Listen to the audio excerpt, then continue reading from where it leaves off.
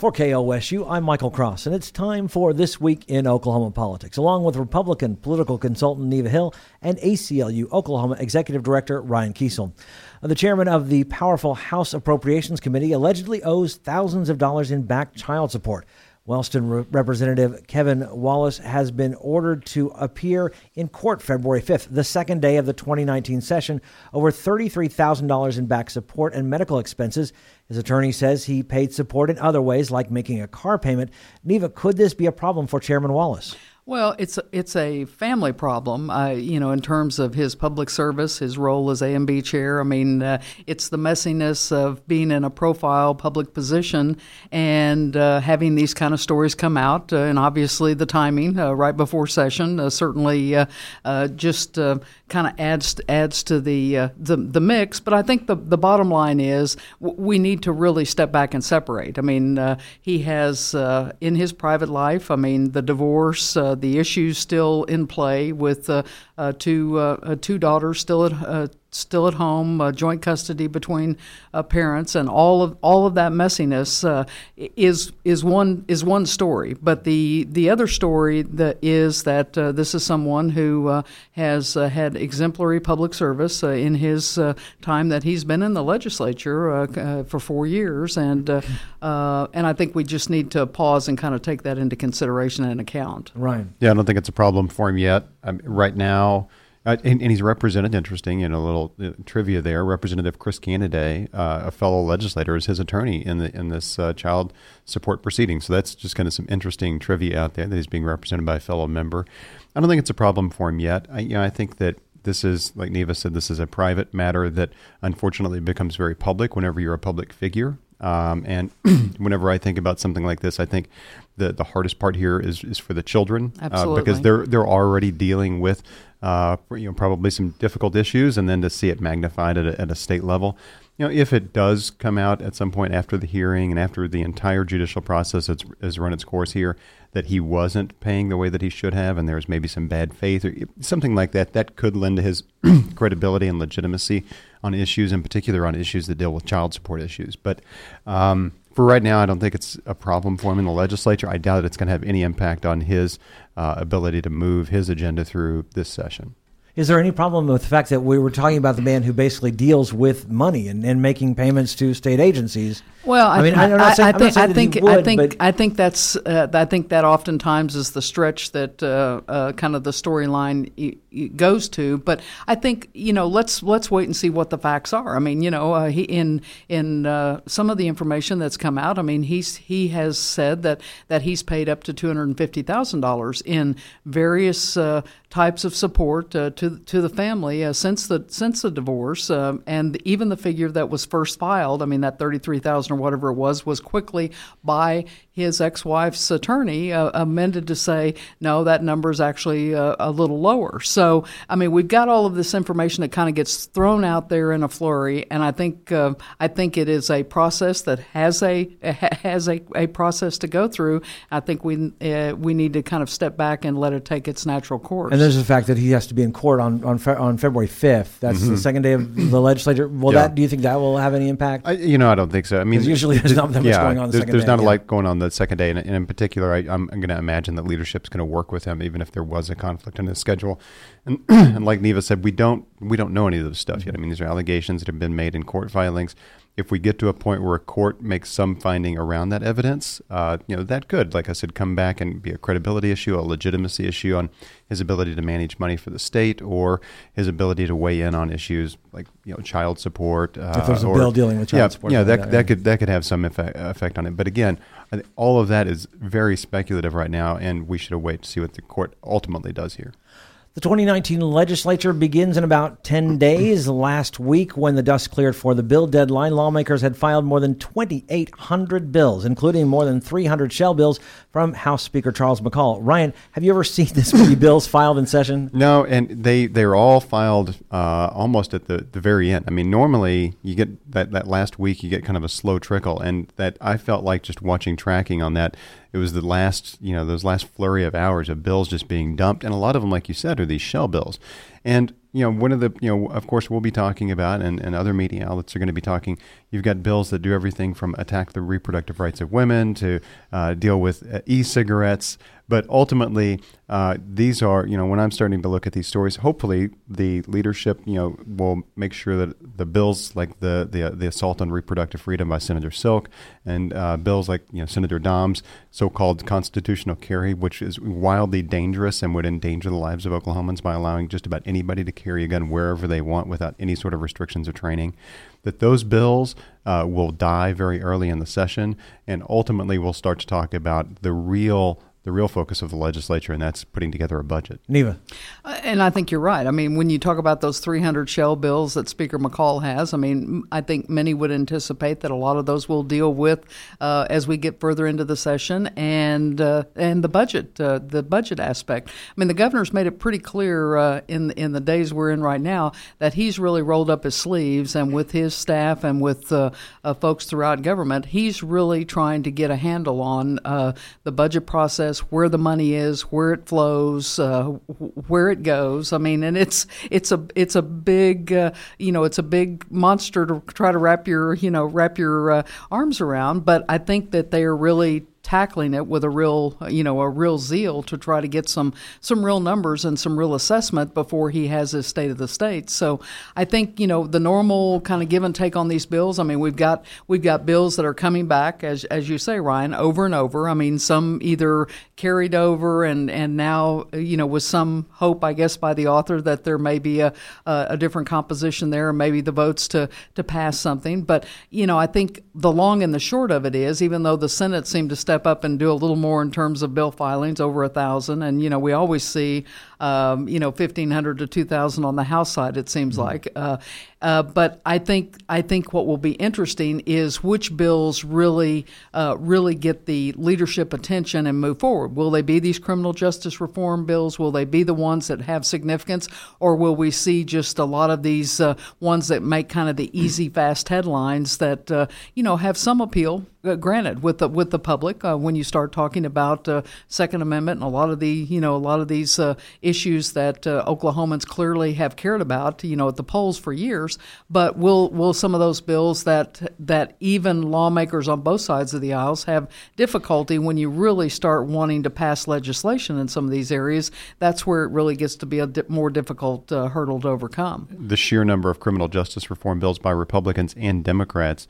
I mean, that to me is the real signal that we're in the middle of that the zeitgeist is here. That criminal justice reform is the prevailing substantive issue, other than the budget at the state capitol right now. I think that, with the budget, I would say education and healthcare get wrapped up in those budget considerations. But the substantive issue outside of the budget that everybody is looking at, Republicans and Democrats, criminal justice reform, and that is a sea change from even 3, 4, 5 years ago. And I want to talk about that. That we do have the bipartisan bill by Republican John Echols and Democrat Jason Dunnington. House Bill 1269 makes retroactive State Question 780 passed by Oklahoma voters in 2016.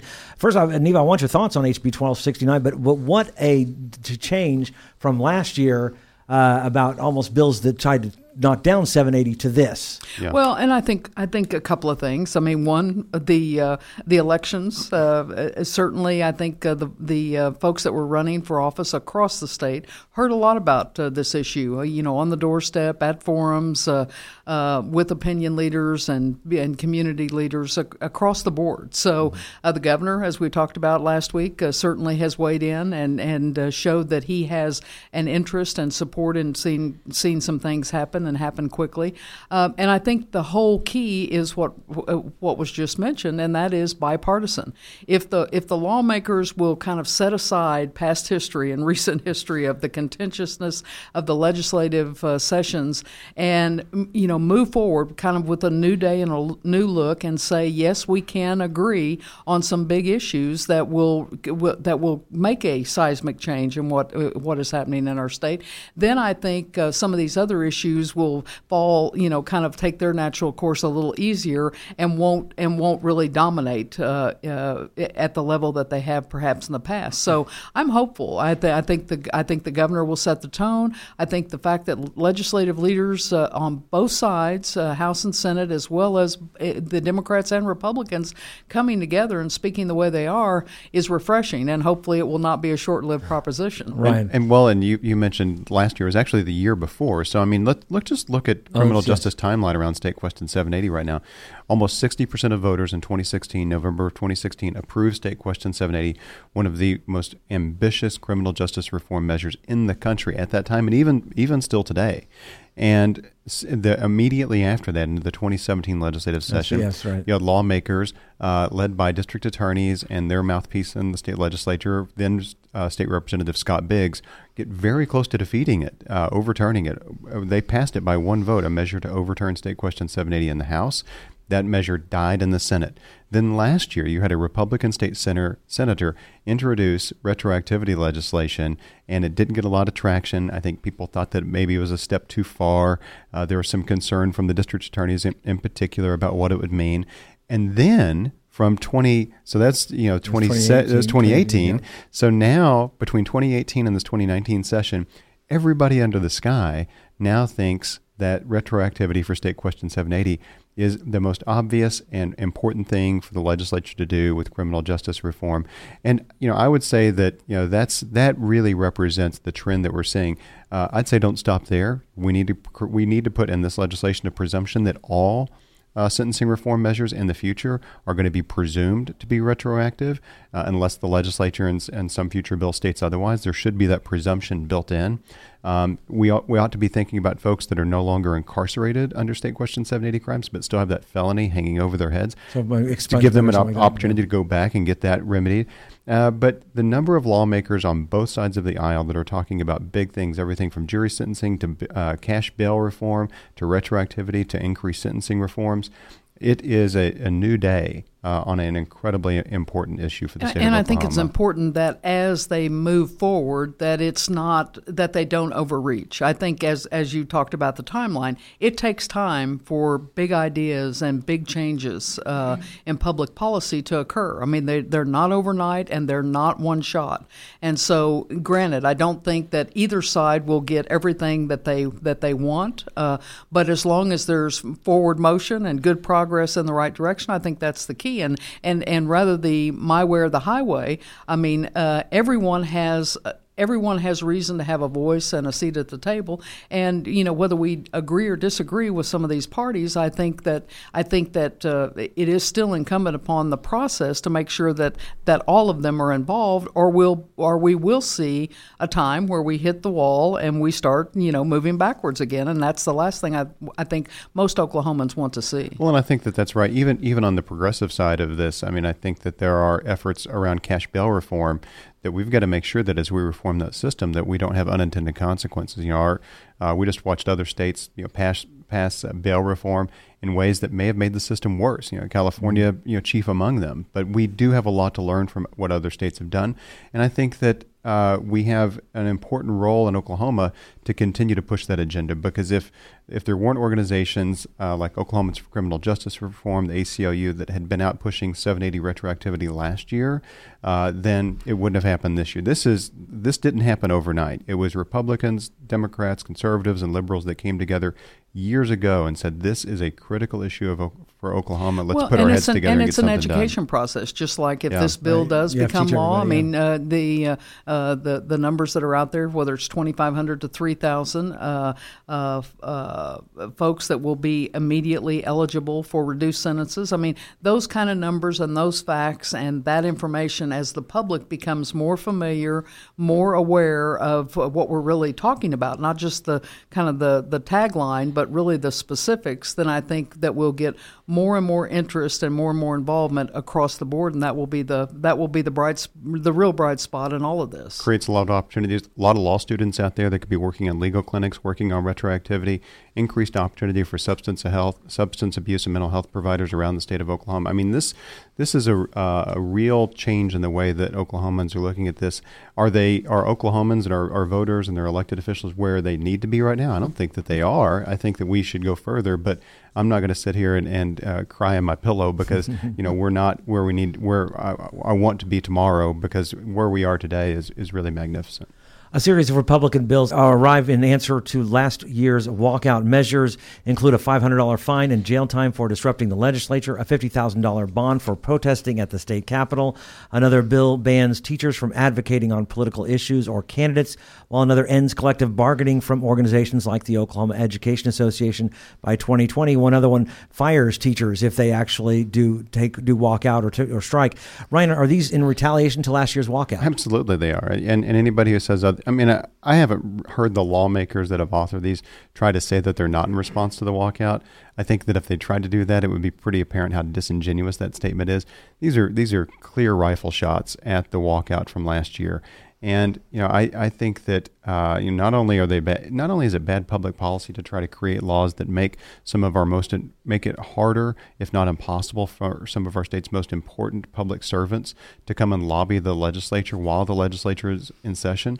Now, if the legislature wants to change their session time to times when schools are out on break or something like that, and then compensate these teachers accordingly so that they can come out over their breaks, then fine. But the legislature meets while the schools are in session, and they need to have that opportunity to come up to the Capitol. So not only is it bad public policy, but some of these are just patently unconstitutional and wouldn't survive a court challenge for they'd be quickly dismissed by a court.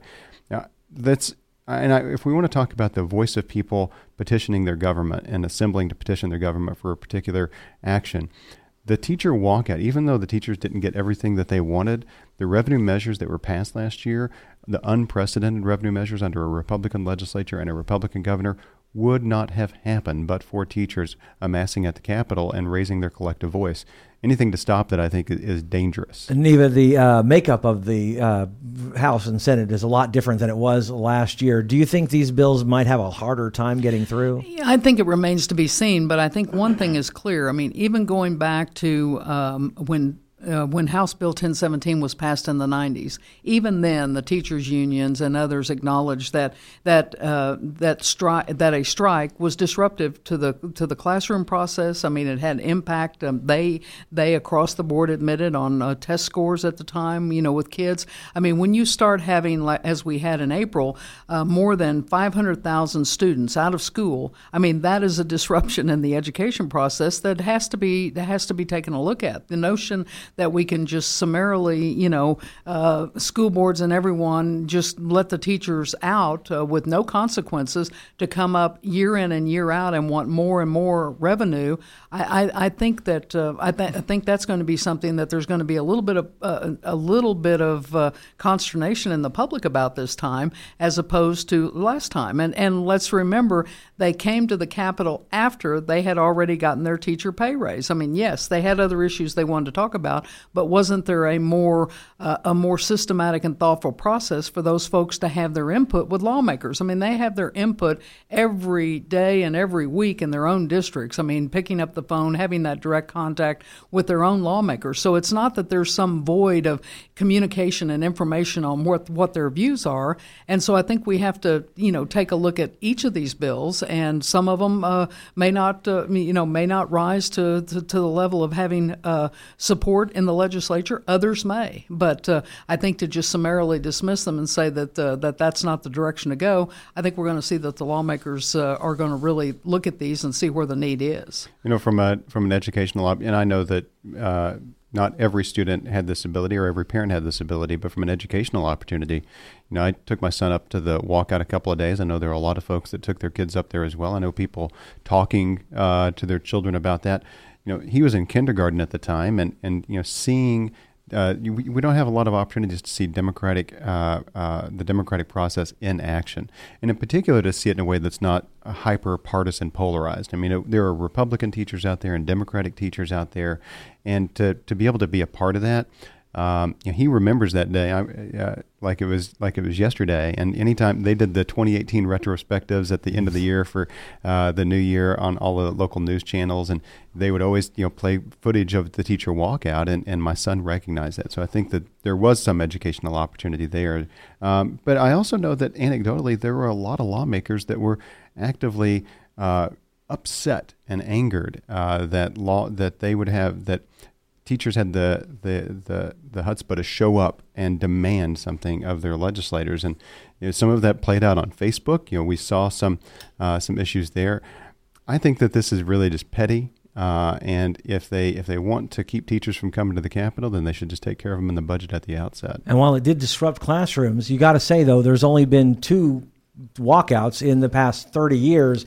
Is this the best legislation to be saying, we can't have any more walkouts? I know it was disruptive. I think it remains to be seen, and I think the question is, where is this stemming from? I mean, if you have out of state or national or other organizers coming in trying to stir the pot, so to speak, that is certainly different from folks at the local level wanting to have their voice heard. And so I guess the question is, yes, in terms of coming to the Capitol, having that education experience, whether as an adult or as a student, every day we see that at the Capitol, whether it's the the FFA or the band or the Girl Scouts or or any number of groups and associations that adults are involved in. There is that process to interact with lawmakers on their specific issues. But it's a day they come in a very systematic and thoughtful way to have that give and take and exchange of ideas. It's not a walkout, which really constitutes a strike when you come up there in a very militant fashion, if that's the intent, and not have and not have a real constructive agenda to really press forward on. So I think those are the things that everyone looking at this kind of going forward is, what's it going to look like if there is something like that, and how is it going to take place, and what's the leadership that's behind it? And I think all of those things will have to be very clear, or you're going to have lawmakers that are certainly going to have to take a pause. I mean, I've never known a lawmaker that wouldn't talk to a constituent or even a person very interested on a subject, whether it's education or any other subject, that wouldn't take the time to have that conversation. So I've never bought into this idea that there was this notion that they had to, kind of get in everybody's space to have their point of view heard, because there's no evidence that that's really a valid argument at all. There are many other bills which could go before lawmakers, and I just wanted to hear if there are any. Each of you are watching. Neva, let's start with you. Well, I think going back, and I think I mentioned a couple of weeks ago before the inauguration, I'm interested to see with the individual bills that would take these 5 agencies, specifically large agencies, and allow the governor to be able to name the agency director, hire and fire the head of those major departments of government. And I think that there appears to be a lot of support for that. Certainly, this is something the governor's made very clear he would like to have. He believes that would, that would really strengthen the governor's position in terms of really, being able to make the kind of changes that he envisions in his agenda, or any governor in the future. And so it will be interesting to see if the support is there in the legislature. Certainly, it has strong legislative leadership support at this point that's been put forward. So those will be the bills I think that I'll watch with interest and see if they move quickly or whether they kind of take a slow track right at the beginning of the session. Right. Back to criminal justice reform, House Bill 2589 by Representative Echols. This bill deals with jury sentencing. So you're going to hear a lot about cash bail reform this year. You're going to hear a lot about retroactivity this year.